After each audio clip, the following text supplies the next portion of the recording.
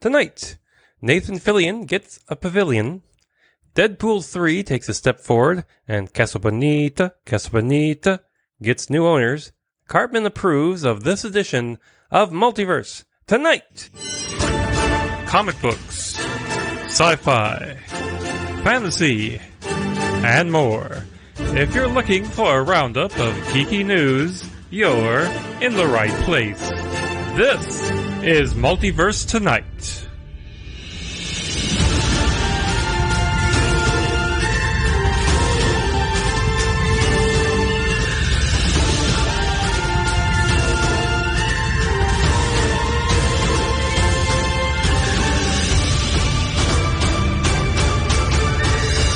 And here's your host, Thomas Townley. Kick-ass. Anyway, welcome to episode 138 of Multiverse Tonight. I'm, of course, your host, Thomas Townley, and this is, of course, the comic book edition. Why wouldn't it be? This episode will be coming to you while I'm at Planet Comic-Con. So please be sure to check us out on Twitter and on Instagram as well for photos. And maybe a report or two, you know, hoping on, really enjoying this next weekend. It's been a long time oh God, no, I'm not singing that song. It's been a while since we've gone to Comic-Con, hasn't it? 2019. Almost close to 2 years now.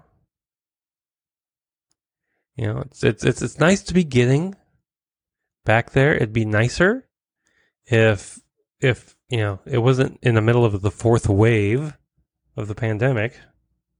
It'd be nice if people get off their butts and either put the mask on or get the shot. Those are your choices. This is democracy. We gave you two choices. Put the mask on, get the shot, or do both. Perfect choice. You have a right not to do it, but if so, I don't need to feel, I'm not going to feel that sorry for you when you're begging for your life on the hospital bed. I'm going to feel a little sorry for you. I'm not that heartless. But, again, you had the chance to save yourself. We threw you the life preserver. And you batted it away and then whined while you drowned. Anyway, let's get to something happier, shall we? Let's get to the DC Comics news.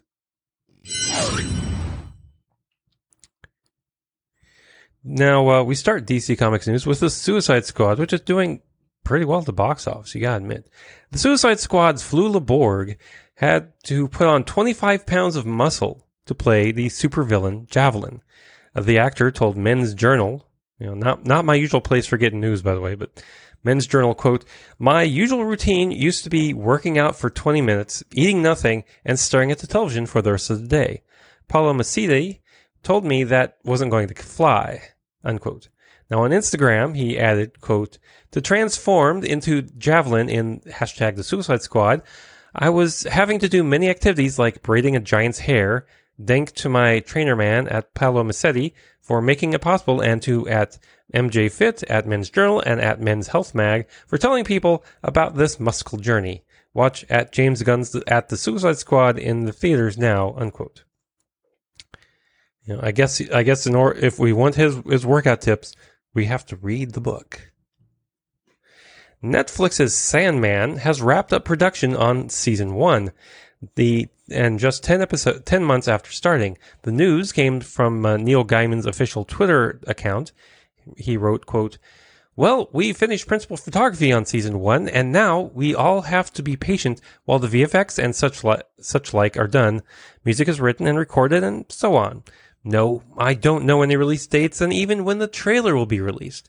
It feels like Sandman. I don't know if that means that people who watch TV will like it, although I hope they will. But I suspect that if you like Sandman and you want to see it on the screen, then you'll like this. I also think Tom Sturridge will be a star after season 1 of Sandman drops," unquote. Now, Sturridge stars as Dream in the series alongside Gwendolyn Christie as Lucifer, Charles Dance as Roderick Burgess, Asim Qadri as Abel, Sanjeev Bhaskar as Cain, Kirby Howell-Baptiste as Death, Dream's wiser sister, and Alexander Park as Desire, Dream's sibling. The series, has no premiere date yet. Supergirl star Melissa Benoist has put her costume on for the final time. Filming on the 6th and final season of the show, Miss Benoist has shared a photo of herself on Instagram in the costume alongside fellow stars Shyler Lee and David Harewood with the caption, quote, "Thank you for an incredible 6 years. The cast who became family, everyone who worked on the show, all of you who watched us week after week." That's a wrap on Supergirl at Supergirl CW, unquote. Now, 6 seasons is a pretty good run for a show, especially one that had been canceled by its original network. The Suicide Squad's Nathan Fillion had a building named after him in Edmonton, Canada. Now, Fillion comes from the Canadian city, which is in the process of converting a series of downtown parking lots into luscious green park. An online petition to the city asked it to rename it to the Nathan Fillion Civilian Pavilion. Now, other stars from the movie joined in with support, including director James Gunn, Idris Elba, John Cena, Margot Robbie, and their efforts paid off as Edmonton announced on August 6th the, quote, "Challenge accepted.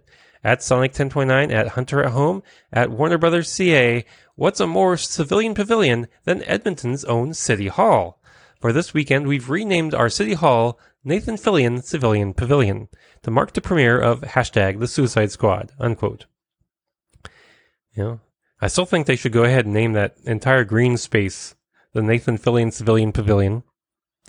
You know, it's fun to say. What can you say about that? You know, Justice League producer Charles Roven had a mea culpa moment about the bad CG job on Henry Cavill's removed mustache in Justice League. Now, if you recall, Cavill was filming on Mission Impossible and was unable to shave the mustache for the reshoots on Justice League, requiring Warner Brothers to digitally remove the mustache, which just made his mouth look weird. Roven told The Hollywood Reporter, quote, "We were dealing with very complicated scenes. They were so complicated in terms of their structure and the additional shooting issues. And of course, we also had the fact that we were hoping for Henry to shave his beard. We were very worried that we weren't going to be able to accomplish that in a way that wasn't visible. And in fact, we were right to be worried about that. To open this movie with your Superman and have his face look funny, I wouldn't say that was one of the greatest decisions that were made," unquote. Now, he also said that releasing the Justice League with a funny-looking Man of Steel was the decision made to protect the release date, the promotional partners, and the pre-book theaters. So, in other words, he kind of pushed the blame that way. In Batman Urban Legends number 6, Tim Drake came out as bisexual. DC Comics issued the following statement, quote, "Okay, don't freak out. All right, fine, you can freak out, but please, freak respectively. As of August 10th, 2021, your headcanon is real. Tim Drake dates boys. If you're a member of DC's significant queer community, then you already understand why this is a big deal. In fact, you've probably been waiting for a moment like this for a very long time. But for the uninitiated, please allow me to explain. This week, Batman Urban Legends number 6 includes the culmination of a 3-part story by writer Megan Fitzmartin, artist Belen Ortega, colorist Alejandro Sanchez, and other Pat Brosseau, about Tim Drake, the premier Robin of the 90s and many of our childhoods, and the most responsible boy to ever don the red and green. After the horrific murder of Jason Todd, it was Tim who brought Batman back from the darkest place in his life, not to pursue any personal dream of crime fighting and costume donning, but because Batman needs a Robin. As Fitzmartin and company have explored in this Urban Legends story, Tim Drake, Sum of Our Parts, it's that element which has defined Tim Drake's existence since he first appeared. The third Robin has always been someone who puts the needs of others before himself, filling vacancies where no one else steps up. He bears Batman, Young Justice, and the Teen Titans like a weary Atlas, being whatever he needs to be to keep the world at balance. But that's the problem too. If Tim Drake can be anything to anyone, who is he to himself? Who does Tim Drake want out of life? What is his true secret identity? Practically, since the moment comic books were invented, misinformed parents and authority figures have lambasted them as tools for corrupting America's youth towards criminal thoughts, immoral deeds, and, worst of all, to straight-laced mid-century nuclear families, homosexuality. Queer coding in comics, the idea of expressing your true self through a colorful costume as you hide your dual identity from the world, was once considered too scandalous for a largely homophobic nation. As queer kids were finding a piece of themselves in characters like Robin, judges and psychologists, and even the comic book publishers themselves, wary of a culture turning against them, did everything they could to censor queer themes from comics for decades to come. But even as those themes were stifled, speculation on Robin's sexuality has never stopped. And despite a multitude of new Robins, each with a parade of their own heteronormative partners, queer readers have continued to see a piece of themselves within the boy wonder. Queer readings of Robin continue to proliferate through his stories, friendships between Dick Grayson and Wally West, Jason Todd and Roy Harper, Tim Drake and Connor Kent, Stephanie Brown and Cassandra Cain, and even Damon Wayne and John Kent have been perceived as something closer than friendship time and time again. And queer readers searching for themselves within Batman's world. But that should be no surprise. All the way back in 1940, Robin was created with the intention of being a reader's surrogate, a character who readers could project themselves onto, fighting crime across rooftops under the enigmatic Batman's wing. There have been female Robins, black Robins, rich Robins, poor Robins. Why would a queer reader, especially one overtly ostracized by comics culture itself for so many decades, feel any less worthy of that same surrogate relationship? Unquote. Now, they go on to describe the moment which I've omitted for brevity, and if you want to see it for yourself. Now, let's go back to the statement, quote, "This is, as I've said, a very big deal. In fact, that might be underselling it. For a certain significant portion of Batman readers, the Gotham outsiders, who have always found themselves looking in, it's a moment which we'll continue to be talking about, to be celebrating for years. The moment that queer fans were not through subtext, not through permissible point of view reading, but unabashedly, textually, supported for the first time since Kate Kane was kicked out of West Point. The moment that a Robin, any Robin, but particularly a Robin with history and legacy, and now decades of queer coding readings under his utility belt, was allowed to be the queer icon he's always been. But the text right under Tim's acceptance of Bernard's invitation and to a greater understanding of his own self may be the best part of all. It's the part that says, 'To be continued.' This isn't the end of Tim Drake's self-discovery. We've only just reached the beginning, and you can be sure that in Batman Urban Legends number 10, we'll all be there to follow this personal journey wherever it goes. Tim Drake Nation, rise up. There's no turning back now." Unquote. Danny DeVito will get to write a new Penguin story for DC Comics' Gotham Villains Anniversary Giant number 1. This anthology issue will be just as the title implies, stories of Gotham villains. Details of DeVito's story are of course under wraps, but preview pages sent out seem to show DeVito's Penguin reteaming with Catwoman. Now, Gotham City's Villains Anniversary Giant arrives in time to celebrate the anniversaries of some of Batman's most iconic foes, including 80 years of the Penguin and the Scarecrow, 70 years of Killer Moth, 50 years of Ra's al Ghul, and more. In addition to DeVito and Dan Mora, the all-star lineup includes writers like Joshua Williamson, G. William Wilson, and Philip Kennedy Johnson, alongside artists like Jill Thompson, Christian Ward, Emma Rios, and many more. The issue will be out on stands on November 30th. And that brings us to the Marvel news. Walt Disney CEO Bob Chapek confirmed in a third quarter earnings call that both Free Guy and Marvel's Shang-Chi will not show up at the same time on Disney Plus as their theatrical releases. He told attendees, quote, "As you probably recognize, we live in a very uncertain world in terms of the recovery of some of our markets. The theatrical exhibition world is certainly a part of that. We said from the very beginning that we value flexibility and being able to make as last-minute calls as we can, given what we see in the marketplace. Certainly, When we planned our schedule that we're executing right now, we did not anticipate, nor do I think anybody, the resurgence of COVID with the Delta variant that would have such a significant impact on the marketplace, unquote. Now, that was more confirmation from the May earnings call that the movies would have a 45-day theater-exclusive window before being released in other forms. Now, when asked if it would have gone to Premiere Plus, Chapek added, quote, "On Free Guy, obviously this is a title that we acquired under a different distribution assumption and set of agreements, so we don't have the degree of freedom to do that. Now on Shang-Chi, we actually think it's going to be an interesting experiment for us because it's only got a 45-day window for us. The prospect of being able to take a Marvel title to the service after going theatrical for just 45 days will be yet another data point to inform our actions going forward on our titles." Shang-Chi, Marvel Studios Shang-Chi was planned on being opened in a much more healthy theatrical environment. Unfortunately, due to our distribution agreements that we have and due to just the practicalities of last-minute changes, it would be impossible to release Shang-Chi on Premier Access, unquote. Now, the movies that Disney has put on Premier Access include Raya and the Last Dragon, Cruella, Black Widow, and Jungle Cruise, which have not had long lives at the box office, premiering and then dropping right off, due to both the miserable COVID-era box office attendance and the online availability. Now, by the way, 45 days after Shang-Chi premieres in theaters would be October 18th. So watch your space, or watch this space.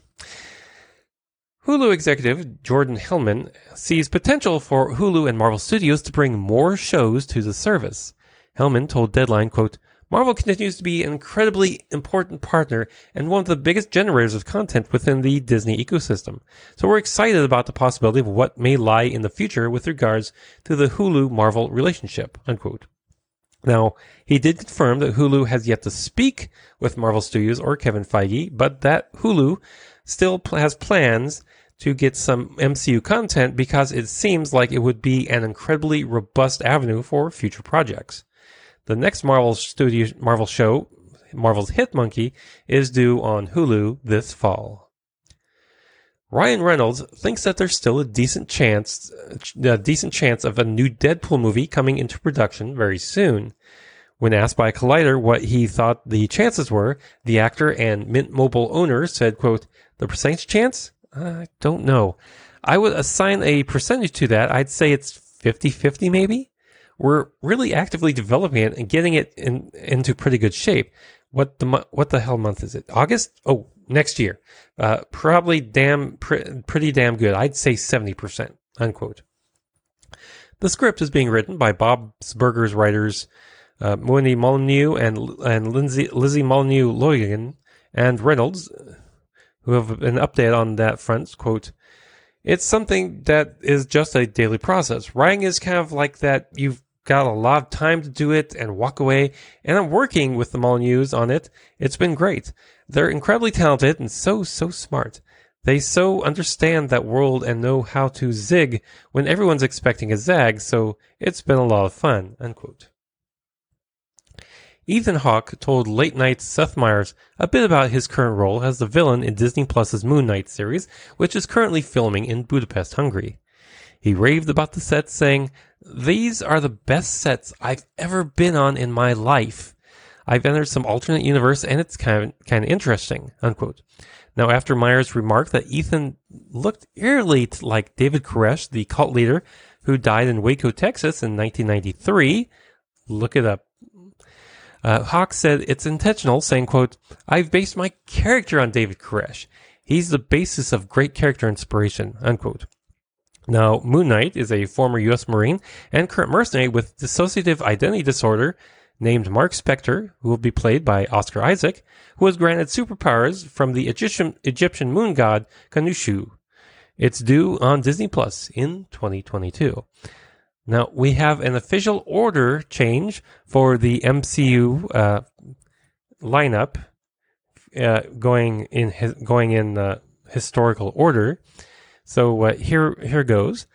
First off, would be watching would be Captain America: The First Avenger, followed by Captain Marvel, followed by Iron Man and Iron Man 2, followed by Thor, The Avengers, Thor the Dark World, Iron Man 3, Captain America, The Winter Soldier, Guardians of the Galaxy 1 and 2, The Avengers, Age of Ultron, Ant-Man, Captain America, Civil War, Black Widow, Black Panther, Doctor Strange, Thor Ragnarok, Ant-Man and the Wasp, Avengers Infinity Game, Avengers Endgame.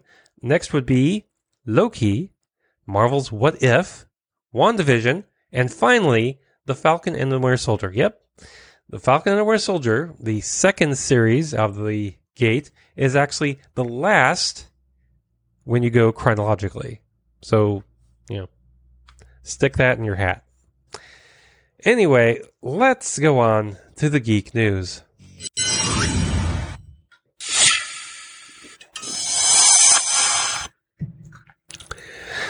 The money truck has pulled up to South Park creators Trey Parker and Matt Stone, who have gotten a big order that will keep South Park coming out until 2027. The new deal, worth a reported $900 million, will see 14 original movies that will premiere on Paramount Plus, beginning with 2 coming in 2021, followed by 2 a year until 2027.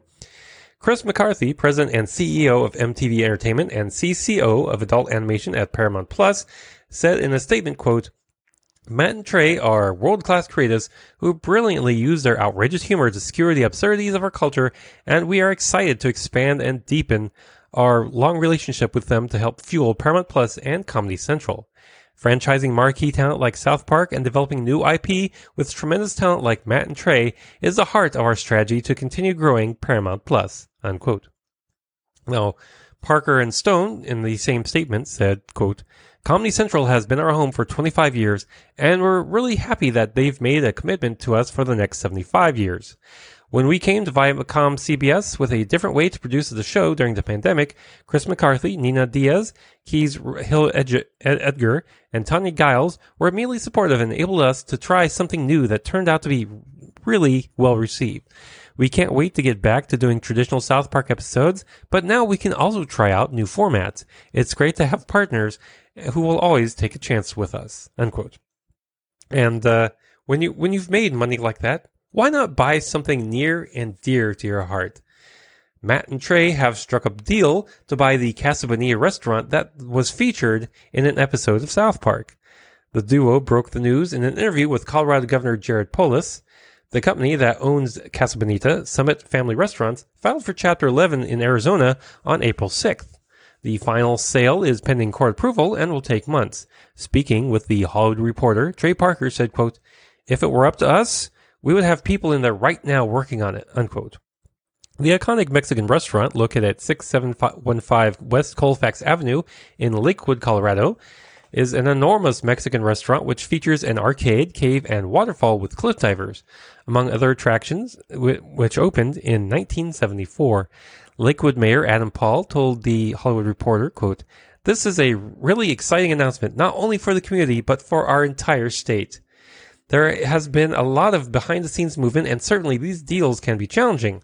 Not only will this help save an iconic landmark in Lakewood, but it will also provide catalytic change for an emerging arts district. I want to thank Trey and Matt for their commitment to the community," unquote. I hope that every now and then they have someone dressed as Cartman cliff diving from time to time. That would just be sweet. Super sweet. The Venture Brothers have arrived on HBO Max. All 7 seasons of the show are currently there and will be joined by a series finale movie in the future.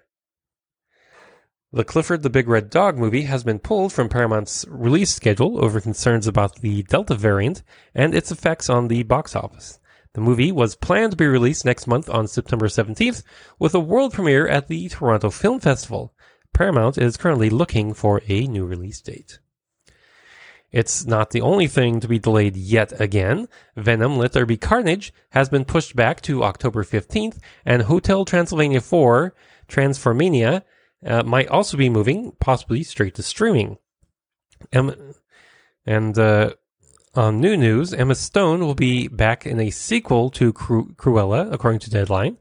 No word on when the sequel will happen.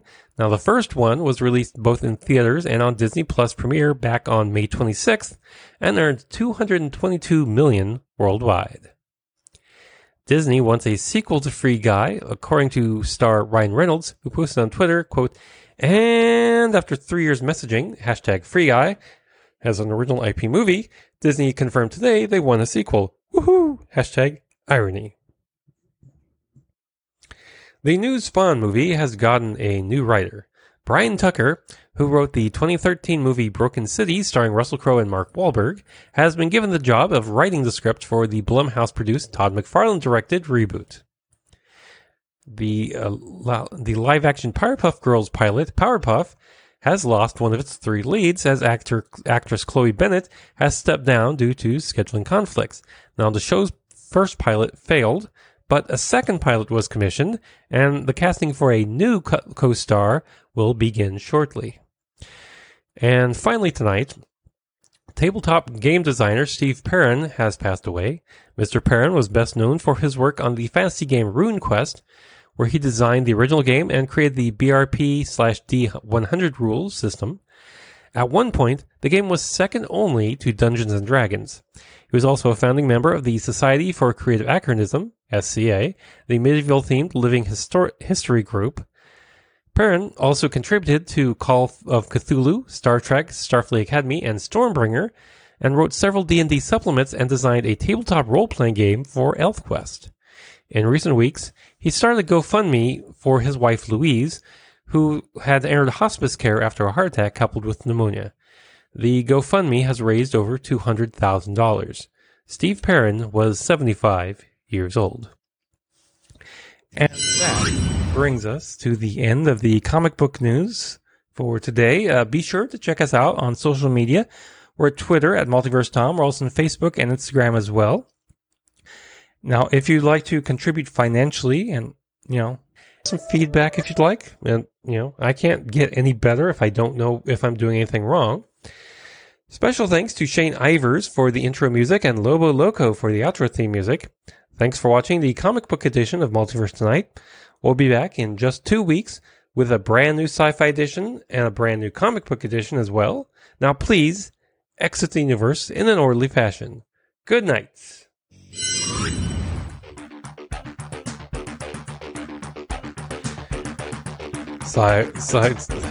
Multiverse Tonight is a production of Half Baked Genre Productions.